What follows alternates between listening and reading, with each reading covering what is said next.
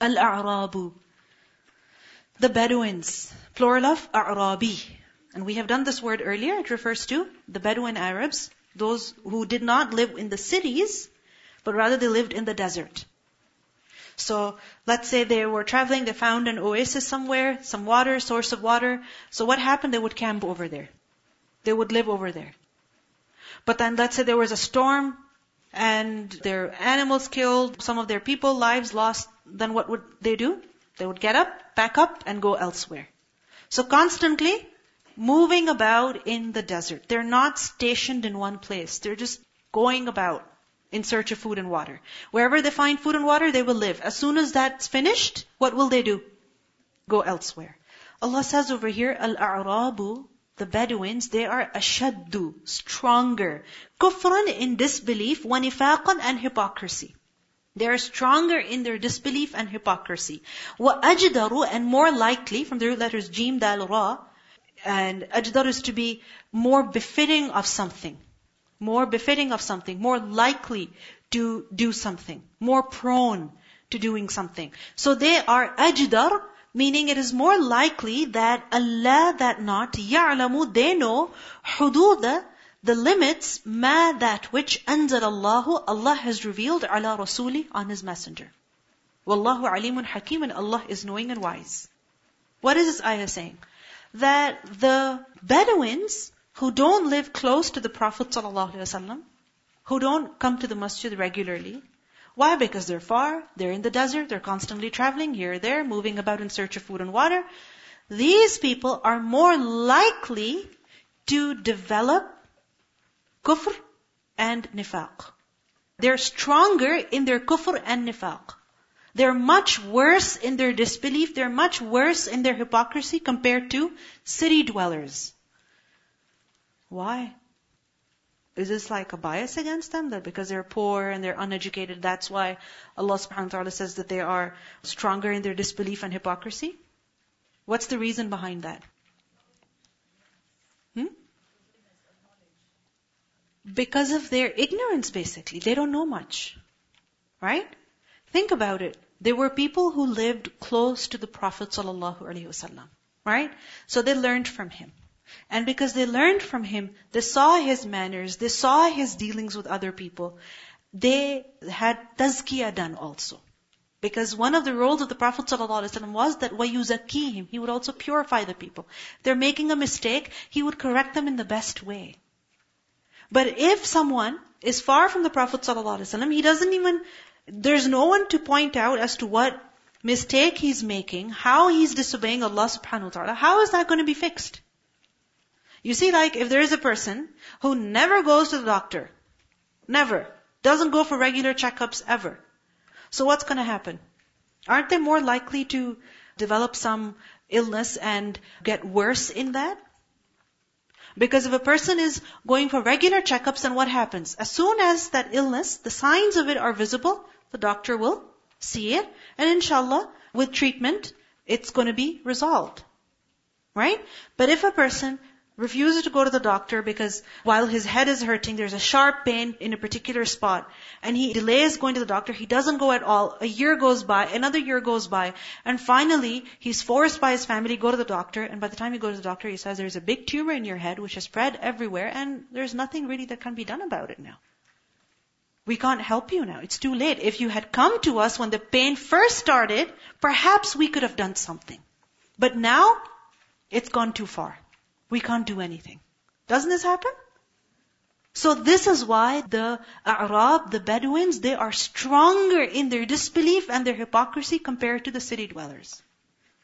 But this is not the only reason, that because they're unaware. Another reason is that Bedouins in their nature, they were very harsh people. People who had very hard hearts in general. Because desert life made them like that. Alright? And as a result, what happened was that if they committed kufr, much worse. Nifaq, much worse compared to that of other people. Have you ever, let's say, some of you, if you've ever gone back to the country from where your parents came from, has it ever happened that you visited and people are talking to you and you're like, why are they yelling at me? Has it ever happened? Any experience like that? Yeah? I'm sure there have been many experiences like that. Why is she yelling at me? And why is he talking to me so rudely? And why is he like spitting in my face? And you get very offended. Like, why are they talking to me like that? What did I ever do? Who do they think they are? Right? Why? Because they come from a different background. Right? And their society is such that every person has to fend for himself. It's not like you can call on the police if, someone is threatening you. The stronger you are, you can survive. Survival of the fittest, basically, right? So, what happens? These kind of habits, they become like second nature. People become very tough and rude and harsh. I remember once I was in Pakistan and we ended up in a car accident, which was not really a big accident, just like the car bumping into the other car. And I was just shocked, sitting there, quiet, wondering what's going to happen. And before we know it, people from the other car, whom we accidentally hit, all those men, they're out of their car and they're coming to literally open our doors and pull us out and, do something to us.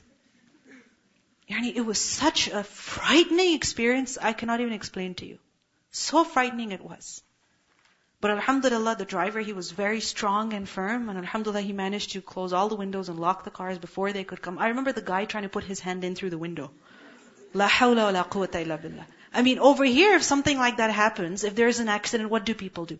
They come out of their car, they stand on the side, call the police, and then what happens? Things are resolved. Even if a person is angry and yelling and shouting, what happens? The police comes, and everybody's supposed to calm down now. But this doesn't happen everywhere in the world.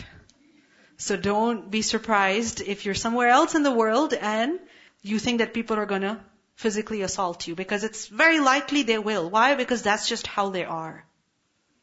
That's just how they are.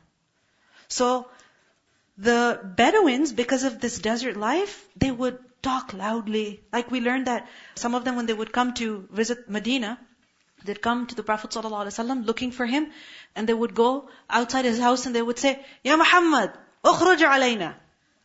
Yelling at the Prophet ﷺ. Oh Muhammad ﷺ, come out. Come out, we need to talk to you, we're here. Ukhruj alayna. Yelling. One house after the other, they would go around like this. The Sahaba, they wouldn't even take the name of the Prophet ﷺ. They would say, Ya Rasulullah. Remember in the first juz, what did we learn? لا تقولوا راعنا وقولوا انظرنا واسمعوا. They would speak so softly, they would speak with so much respect. And here, these Bedouins would come like they're just some big shot and yelling at the Prophet ﷺ. Remember how they would demand from him that he should give them money. Sometimes they would even choke him. Abu Bakr radhiyallahu anhu getting into arguments with these people because this was their nature. They would yell, they would talk really loudly, very, very disrespectful. And you see, someone whose concern is, I need food, I need water, I need my basic needs to be fulfilled. They don't care about courtesy. They don't care about how they should talk to people. They become very selfish. I need this, even if I have to humiliate the other person. They don't care. So this is why their akhlaq was very poor. And this is why they were stronger in their disbelief and in their hypocrisy. In a hadith we learn, the Prophet ﷺ said that he who lives in the desert becomes hard-hearted. He who adopts desert life becomes hard-hearted. Why? Because the circumstances that they're living in are so harsh that they will become harsh in their nature. Many times it happens with people. Right? So, he who lives in the desert becomes hard-hearted. He's living in a harsh environment and he has no interest to learn. How is he going to... like when you go out in the world, you interact with people, you learn so many things. Right? So many things. But if you are far from people, you're living by yourself and you're dealing with animals and you're dealing with, harsh climate, harsh living circumstances, and obviously it's going to affect your nature. Like people who work with children a lot, what happens? They become Very soft and gentle, and they also develop patience. People who really work with the children, okay, meaning properly with children. Then what happens? They become gentle, they become forgiving, they become tolerant. And you'll see this in many teachers who teach young children. Even if they're talking to adults, how are they talking? In such a polite way. In such a comforting way. Because they're dealing with children most of the time. Assalamu alaikum. There's a great lesson for us too. Like people tend to buy houses at a cheaper rate outside the city, in outskirts, where there's no masjid, nothing. So they are also, away from the deen. And then when their children grow up, they don't even know what Islam is. Yes, very true. Because if you're far from the center of hidayah, okay, whatever it may be, a masjid, an institute, a class, a person, whatever it may be, if you're far from it, you're going to become far from hidayah. Isn't it? Like, for example, if the mall is an hour's drive away from your house, how often are you going to go shopping? People who are crazy, they're going to go. But normal people, they're not going to be going every week. They're going to think about it, right? Every month or so, they're going to go. Or maybe less than that even. Right? So likewise, if the house is far from the masjid, how easy is it going to be to go for Isha? Really? How easy is it going to be to go for Jumu'ah? How easy is it going to be to go to the masjid on a regular basis for a class, for a halaqah? It's going to become very, very difficult. Right? So the Prophet ﷺ said, he who lives in the desert becomes hard-hearted. He who follows the game becomes heedless. What does it mean by game? Like hunting game. A prey. Meaning he who pursues, follows the animal that he wants to catch. Then what's going to happen? Meaning he who goes hunting a lot. He is going to become heedless. Ghafil. He's going to put aside what is more important in life. Back then, people used to go and run after deer or, wild camels or something like that so that they could catch those animals and eat them. These days, what is it that people follow? On their phones, on their screens. Something else, like games that people play, whether it's a ball or whatever it may be. Aren't they so addictive, games? Even on your phone. Aren't they so addictive? You play one game and you're like, let me try the next one. I'm pretty good at this. Like Angry Birds. You get angry until you actually manage to move on to the next level. Right? And you go on to the next level, which makes you go on the next level, and the next level, and the next level. Have you ever played a video game, or a game like that on your phone, for just 1 minute? Or just once? What happens when you play once? You want to play again?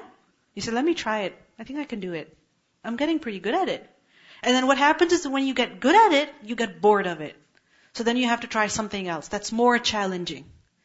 So the Prophet ﷺ said, he who follows the game becomes heedless. And he who associates with the rulers, meaning he wants to be good friends with people who are high in authority, he falls into fitna. He will fall into fitna, meaning fitna concerning his deen, that he will compromise many things in order to please them. So anyway, al-a'rabu ashaddu kufrun wa nifaqa. Remember that hadith where once the Prophet ﷺ was sitting and a child came and he kissed him. And there was a Bedouin man and he said, you kiss your children? And the Prophet ﷺ was like, yeah. And the man's like, I've got 10 kids and I've never kissed even one of them. I've got 10 kids and I've never kissed even one of them. Can you imagine what a hard heart that must be? A baby, you want to kiss the baby all over, from the feet to the nose to every finger. So if Allah has pulled away mercy from somebody's heart, then what can be done? Al-a'rabu ashaddu kufran wa nifaqa. Wa ajdaru, and they're more likely, أَلَّا يَعْلَمُوا حُدُودَ مَا أَنزَلَ اللَّهُ عَلَى رَسُولِهِ. They're far from the center of hidayah. That's why they're ignorant. And when they're ignorant, they're going to be obviously not know what their religion is. They're not going to be following it. So how can they be rightly guided? Many times people complain that, I studied the Quran, but now I've forgotten it. You know why? Because you didn't review it. You didn't revisit it. Because if you visited it again, you would not have forgotten it. Right? And what happens is that we think, okay, I've studied the Quran once, and alhamdulillah, I can move on to doing something else. But believe me, Even if you scored 100% in your Quran study, if you don't keep reviewing the Quran, you're going to start forgetting things. You're going to stop remembering Allah. Your salah is going to lose its value in your life. You're not going to enjoy prayer anymore. You won't be able to open the Quran for many days. And that guilt is going to eat you away. And then eventually, a person thinks, well, you know what? I'm so bad anyway. So what? Righteous company, it keeps you on the right path. Righteous company keeps you on the right path. And where do you find righteous company? In the masajid, in the centers of knowledge, right? That's where you will find such people. And when you will go before them, they will remind you what you're doing is wrong. Hey, what happened? What's going on over here? How come you're doing this? But if a person keeps away from people of knowledge, then he is allowing himself to fall. He's allowing himself to make mistakes and not correct them. He's allowing himself to go far away from guidance. So what is necessary? If Allah subhanahu wa ta'ala has brought us on the right track, what is necessary? That we remain on it. And how do we remain on it? By staying with the people, by having a connection with the people who are on that path. In one way or another. In some way or another. Because if we don't remember, we're going to forget it. The Quran is very easy to forget. It's very, very easy to forget. So quickly, a person can forget it, like a camel that is not tethered. If it's let loose in the desert, what's going to happen? It's gone. You're never going to find that camel again. It's gone so quickly, out of your hands. And just like that, a person can forget the Quran if he loses his connection with it. So what is necessary then? What is necessary? Make yourself cling to something or the other in order to make sure you're on the right track. You know, like sometimes, even in our hijab, we don't realize we're making a mistake. We think, yeah, I know how to wear hijab properly. Of course I know, and this is right. But when you go in front of people of knowledge, they'll remind you that, nah, that's not correct.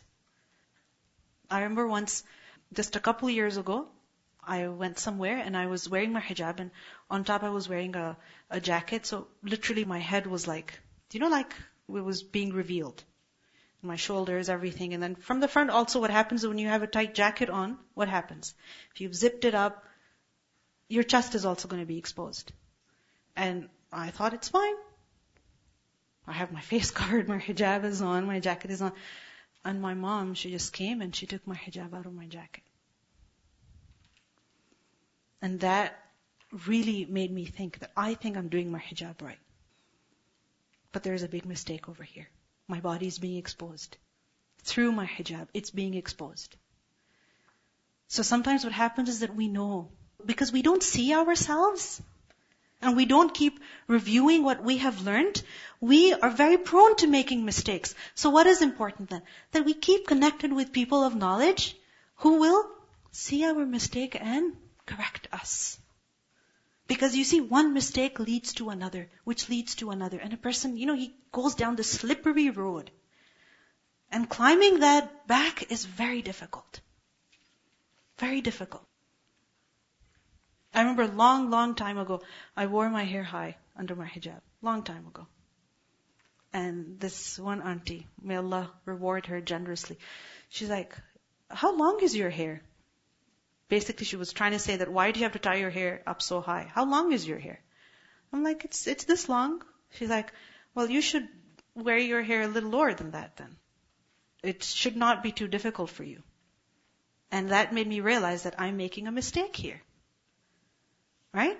So what happens is that if we are surrounded with people who don't know the deen of Allah, you think they're going to see our mistake and correct us? You think they're going to correct us? No, because they don't even know what we're doing wrong. And secondly, we should be okay with other people correcting us also. If they have some evidence, we should accept it. Not make excuses over there. Because sometimes what happens is that Allah subhanahu wa ta'ala sends somebody to make us realize the mistake that we're making. And we say, okay, and we go our way. We don't even listen. We don't even accept. Who are we fooling? Who are we fooling over there? Ourselves, right? Because a mistake is a mistake. An error is an error. And even if we close our eyes and say, no, it's not wrong, it's perfectly right. Is it going to be right? Never. So keep connected with people who will correct you and allow others to correct you. Don't get offended and mad if other people correct you. Because then you're only allowing yourself to have a very low standard. وَمِنَ الْأَعْرَابِ. And among the Arabs, meaning among the desert dwellers, the Bedouins, man who يَتَّخِذُ, he takes, مَا يُنْفِقُ, that which he spends, meaning what he has to spend in the way of Allah. So for example, zakat, he takes that as maghraman. What is maghraman? From the root letters ghain, ra, mim. And maghram is basically a financial loss. Financial loss. But what kind of financial loss is it? Like money that you have to give, that you lose basically, for no crime, no sin that you've committed. No mistake that you've made. Financial loss that you incur on no error. Like for example, if you're asked that submit this much money to, the fee window for instance, you'd be like, why? Why do I have to pay that? What did I ever do? So when you have that feeling that why do I have to give this money? What did I ever do? Why do I have to pay this tax? When you spend unwillingly and you take that expenditure as a burden upon yourself, that you think it's not fair. Why do I have to give this money? Why do I have to spend in this cause? It's like if your parents say, from today you are paying for your phone bill yourself. And not just yours, but also your brothers and your sisters. What would your reaction be? Why me? What did I ever do that this privilege is being taken away from me? But is it really a privilege being taken away from you? No, you're being made responsible for yourself and also for your family. So there's some of the Bedouins who consider spending in the way of Allah as a maghram, as a tax, as a fine, as a burden. They think, what crime did we ever commit that we have to give zakat? And when you have to spend in any cause, in any way, as a burden, unwillingly, then it seems unfair to you. But if you spend, even if it's a huge amount, but you expect reward from Allah subhanahu wa ta'ala, then what happens? It becomes easy. So the one who does not expect reward from Allah, for him, giving 2.5% annually even seems like a big burden. 2.5%. Think about it. 2.5% of our income perhaps we lose in change even. Isn't it possible? Yeah. If you have $2, what do they matter? Nothing. They don't matter much. What do $3 matter? Not much. And how much is zakat? 2.5%. But the one who doesn't expect ajr from Allah, what does he think? Oh my God, I have to give this much money in zakat? I have to give this much money in zakat? Why? What did I ever do?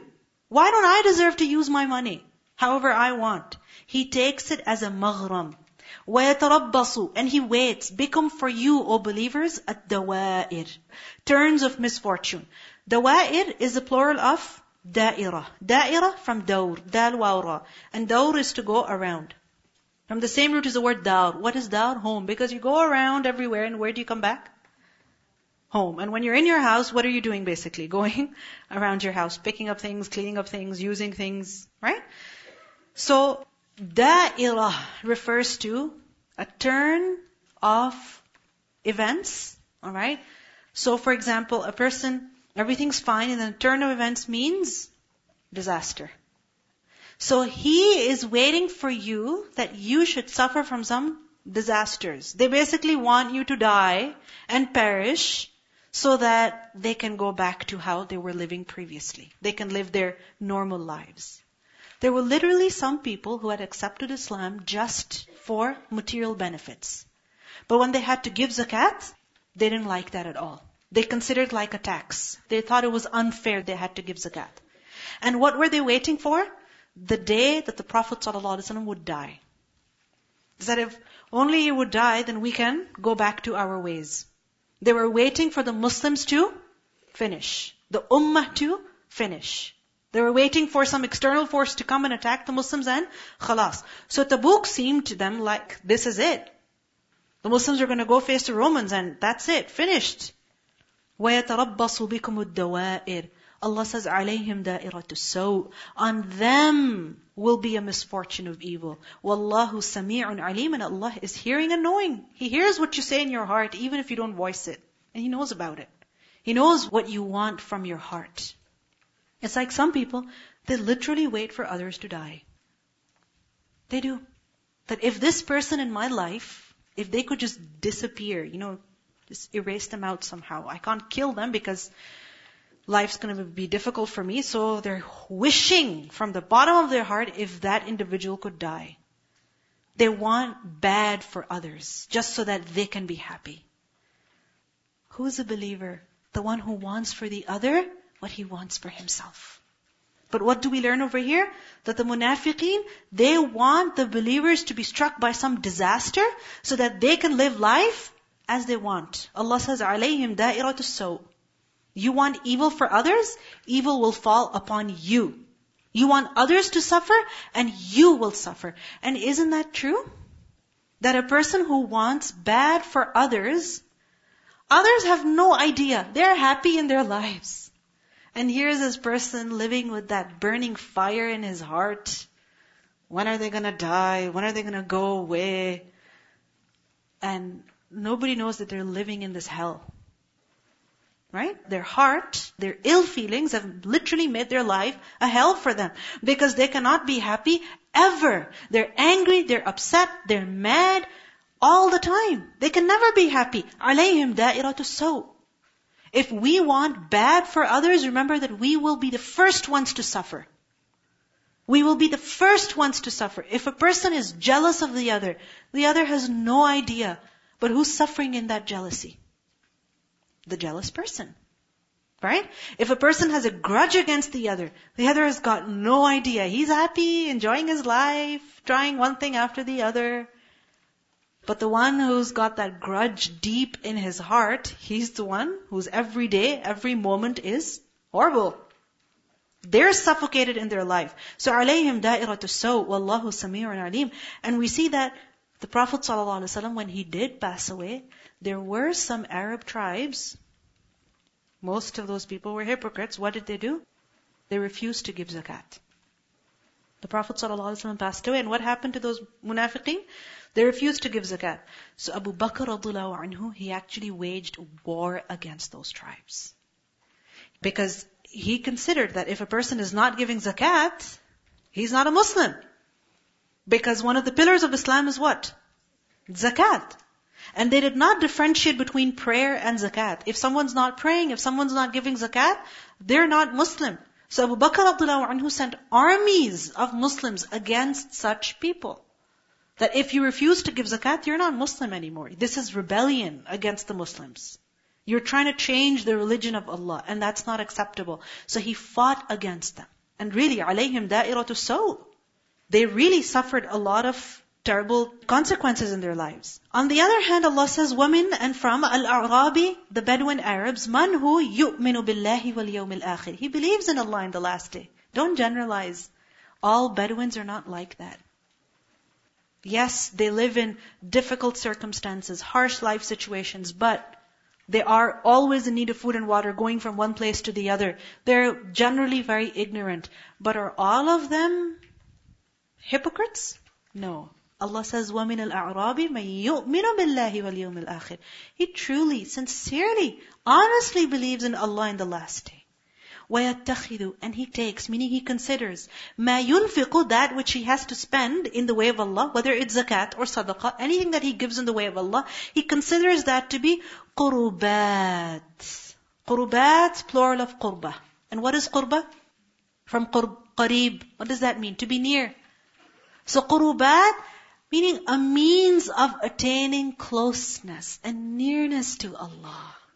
قُرُبَاتٍ عِنْدَ اللَّهِ Near Allah. They consider that their sadaqah, their zakat is going to draw them closer to Allah. They willingly and happily spend in the way of Allah. And they consider their spendings in the way of Allah as وَصَلَوَاتِ الرَّسُولِ, meaning a means of attaining the prayers of the Messenger sallallahu alaihi wasallam. Salawat, plural of salah. Dua. Remember that salah of a human being means dua.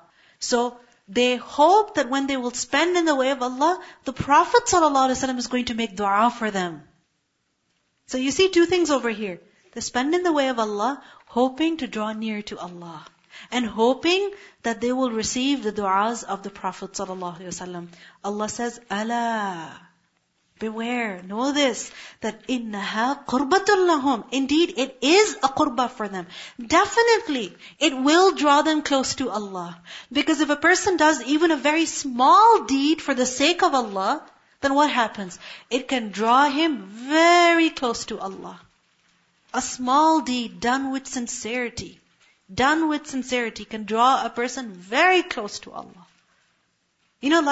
Remember in Sahih Bukhari we learn about this man. In other reports we learn about this woman that was passing by, a desert or something. There was no water and very thirsty and saw a dog licking on what? Wet mud. So what happened? He felt pity for that dog. So he went down that well, put water in his shoe and brought it up and fed it to the dog, and Allah forgave him because of that. In another version we learned that it was not a man, it was a woman, and she was a prostitute. But she gave charity, felt pity for Allah's creation, and did something for the sake of Allah. Even if it was something small as feeding a thirsty dog, what happened? It drew that person near Allah subhanahu wa ta'ala. Ala innaha qurbatul lahum. Remember that sadaqah will always bring a person closer to Allah subhanahu wa ta'ala. Because as soon as you spend something in the way of Allah and you spend with ikhlas, then it will make you happy in your heart. Even if it's very little. You know that? Even if it's 25 cents, very little, when you will put it in a box, for example, hoping that Allah will be happy with you, you will experience true joy in your heart. True happiness that you can never experience by spending $2,500 on a bag even. Really, it's not the same. There's no comparison. There's no comparison. You go to the mall, you spend, and you come back with your stuff and you're like, that's it? All that time, all that money I spent, I thought it was so much, all those bags. And when you come home and you take all the tags off, you're like, that's it? You were very happy when you were buying everything, but later on, when you see your bill, you're like, oh my God, what was I thinking? Right? And when you have to show those receipts to your husband or to your mother or to your father, you're like, please don't ask me anything. So, and if they question you about one thing even, what happens? All that joy, khalas. But if you give in the way of Allah, that will bring you happiness like nothing else brings. أَلَا إِنَّهَا قُرْبَةٌ لَهُمْ سَيُدْخِلُهُمُ اللَّهُ فِي رَحْمَتِهِ. Allah will admit them into His mercy. إِنَّ اللَّهَ غَفُورٌ رَحِيمٌ. Indeed, Allah is forgiving and merciful. And every time that people brought sadaqah, zakat, the Prophet ﷺ was instructed that he should pray for those believers. He should make dua for them.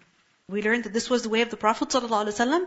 Any person who is appointed to collect, whether it is zakat or it is any kind of money that people are spending in the way of Allah, what should that person do?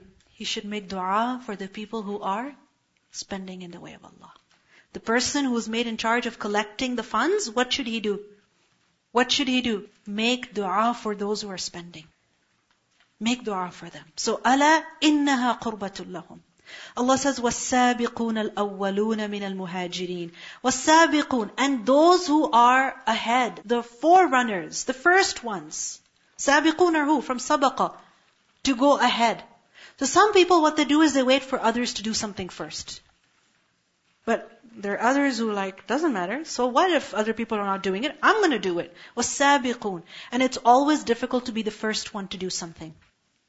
I'm sure with some people, they've set conditions like, inshallah, when my sister does hijab, I will do it too. We will both do it together.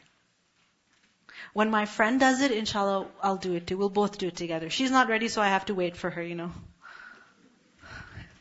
She's delaying it, so I have to wait. Too bad for me. So some people, they wait for others. When she gets out of bed, I will also get out of bed. When she will get up to pray, I will also get up to pray. Sabiqun. Either others are doing it or they're not doing it. They do it. They are the first ones. وَالسَّابِقُونَ الْأَوَّلُونَ. The first ones. They're ahead of others and they're the first ones to do it. They don't wait for others to do it. They're the first ones to do it. Who are they? Allah says, مِنَ الْمُهَاجِرِينَ. From the immigrants, those that did hijrah from Mecca to Medina, wal-ansar, and the helpers, those who were in Medina and who helped the people who migrated to them. So the Muhajirin and the Ansar, who were they? First ones to accept Islam. First ones to go with the Prophet ﷺ. Abu Bakr didn't wait for anybody to bring their entire money. He just went forward, whatever he had, he brought it. Right? Umar radhiyallahu anhu, what was his plan at the occasion of Tabuk? That he was going to outdo Abu Bakr radhiyallahu anhu. So he said, you know what? Perhaps Abu Bakr will not bring everything. I'll take half of everything I have. And I'm sure this time I'm going to be able to beat Abu Bakr. But what happened? When he gets there, Abu Bakr is already there with everything. They don't wait for others. وَالسَّابِقُونَ الْأَوَّلُونَ. But sometimes we try to decide what we're going to do by checking what others are doing. Let me see what she does. Let me see what he does. And I will also consider doing something. Don't wait for others. Be the first one. وَالسَّابِقُونَ الْأَوَّلُونَ مِنَ الْمُهَاجِرِينَ وَالْأَنصَارِ وَالَّذِينَ اتَّبَعُوهُمْ بِإِحْسَانٍ. And those who follow them with ihsan. Meaning who follow the companions with ihsan. Meaning in an excellent way. They do what the companions did. The same manner. Same kind of actions. And الَّذِينَ اتَّبَعُوهُمْ بِإِحْسَانٍ refers to the people who came after the Sahaba. But not just them. Until the Day of Judgment. All the believers who come after the Sahaba, who follow them with ihsan, who follow the way of the companions, Allah says, رَضِيَ اللَّهُ عَنْهُمْ. Allah is pleased with them. وَرَضُوا عَنْهُ. And they're pleased with Him. Allah is pleased with them and they are pleased with Him. Why? Because they don't delay. They don't procrastinate. They don't have low standards for themselves. They're the first ones to go out. And they look for opportunities. So they see an opportunity to do good. They don't wait to see, okay, who's going to do it? No, they go for it. They leap forward. They jump forward. They grab that opportunity. Does it ever happen that you are waiting in line for some food and you see, okay, there's only 2 slices of pizza left. So before somebody else grabs it, how much is it for? You grab it and you say, how much is it for? Because you don't want to lose it. You don't want to miss it, especially if you're really, really hungry. If there's a good sale somewhere, what do people do? Even if it's not the right size and the color they're looking for, you know what? Pick it up. You never know. By the time you come back, you might not find it. And they take a whole lot of things with them to the cash register. And as they're standing in line, then they go through everything. Okay, this is not my size. Okay, this is not what I need. Okay, this is what I don't need. But why did they take everything? Because they didn't want to miss out. Just in case I need it. So people who are eager for more, they never miss opportunities. Some people, they're eager for more dunya. And others, they're eager for more hasanat. So such people are happy with Allah. Allah is happy with them. وَأَعَدَّ لَهُمْ جَنَّاتٍ. Allah has prepared for them gardens, تَجْرِي تَحْتَهَا الْأَنْهَارِ, underneath which rivers flow. خَالِدِينَ فِيهَا أَبَدًا, abiding therein eternally. ذَلِكَ الْفَوْزُ الْعَظِيمُ. And that is great success. That is real achievement. That is called success. Not having a little bit, doing a little bit here, there. That's not really success. Success is when a person has really achieved something. Something substantial. Something solid. A solid achievement. And such people will be ahead in the hereafter, on the Day of Judgment also. وَالسَّابِقُونَ السَّابِقُونَ أُولَٰئِكَ الْمُقَرَّبُونَ. Those who are ahead in this world, on the Day of Judgment, they will be ahead also. They will be closer to Allah subhanahu wa ta'ala, brought near to Allah. Like a person who gives sadaqah so secretly that his left hand doesn't know what his right hand gave, where will he be? Where will he be? Under the special shade that Allah will grant him. Right? He doesn't wait for others to give. Because one of the interpretations of this is left hand doesn't know what the right hand gave, that a person gave so spontaneously, so quickly. He didn't think and meditate and think about, okay, should I give it, should I not? No. Spontaneously. Opportunity to give in the way of Allah. Okay, here. Took it out and gave it. Sabiqun, awwaloon. Such people, they're happy with Allah and Allah is happy with them. Now the following ayat describe more about the munafiqeen and also about the people who remain behind. So far, what did we learn about? Which kind of people? Who did not have a valid excuse, they remained behind, and when the Prophet ﷺ returned, they made excuses. And we also learned about some of the Bedouin Arabs who, we learned earlier about them, that they didn't even bother to come and offer an excuse to the Prophet ﷺ. They didn't even bother to take permission to stay behind. And when the Prophet ﷺ returned, lies. Clear lies trying to prove themselves to be innocent. But what do we learn? That even if a person comes up with the best stories to excuse himself, who knows the reality? Who knows the reality? Allah knows. So, we need to become honest with ourselves first in order to become honest with Allah subhanahu wa ta'ala. And even if the whole world is happy with us because of our lies and dishonesty, doesn't matter. That's not success. That's failure. That's absolute failure. Because these lies are going to take a person to the lowest levels of hellfire. They're going to make him regret. And you see, some matters are so private that nobody knows about them except you. And in those matters we need to become honest with ourselves and with Allah subhanahu wa ta'ala. Like for example, that if a person is praying salah and they break their wudu, who knows about it? The mother who's watching you pray, does she know? No. So, one is that a person says, it's okay, it doesn't matter. I can't bother praying my 4 rak'ah again. I was in my last rak'ah in tashahhud and I lost my wudu. Come on, I'm going to have to go do wudu again and pray my entire prayer. Too difficult. But if at that time a person remembers that in the grave, an angel will be appointed to punish a person. And he will strike the person so hard that the person will scream out and he will say, why are you doing this to me? And the angel will say, do you remember that prayer which you performed without wudu? Do you remember that prayer which you performed without wudu? So if a person remembers that time, that in the grave I might be punished because of this, and Allah knows I can't hide from Allah, then this will help him be honest with himself. So be honest with yourself, be honest with Allah. You know your reality, Allah knows your reality. Recitation of these ayahs. الأعراب أشد كفرا ونفاقا وأجدر ألا يعلموا حدود ما أنزل الله على رسوله والله عليم حكيم ومن الأعراب من يتخذ ما ينفق مغرما ويتربص بكم الدوائر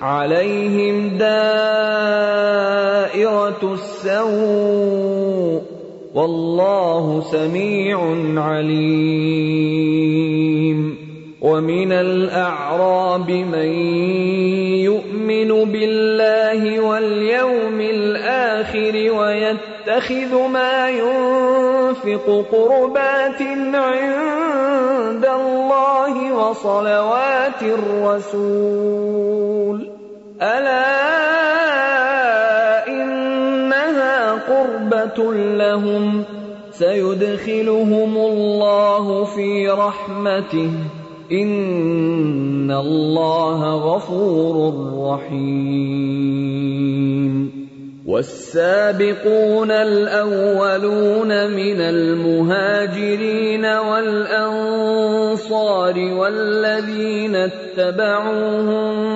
بإحسان رضي الله عنهم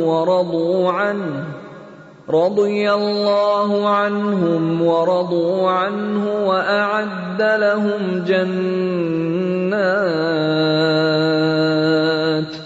وأعد لهم جنات تجري تحتها الأنهار خالدين فيها أبدا ذلك الفوز العظيم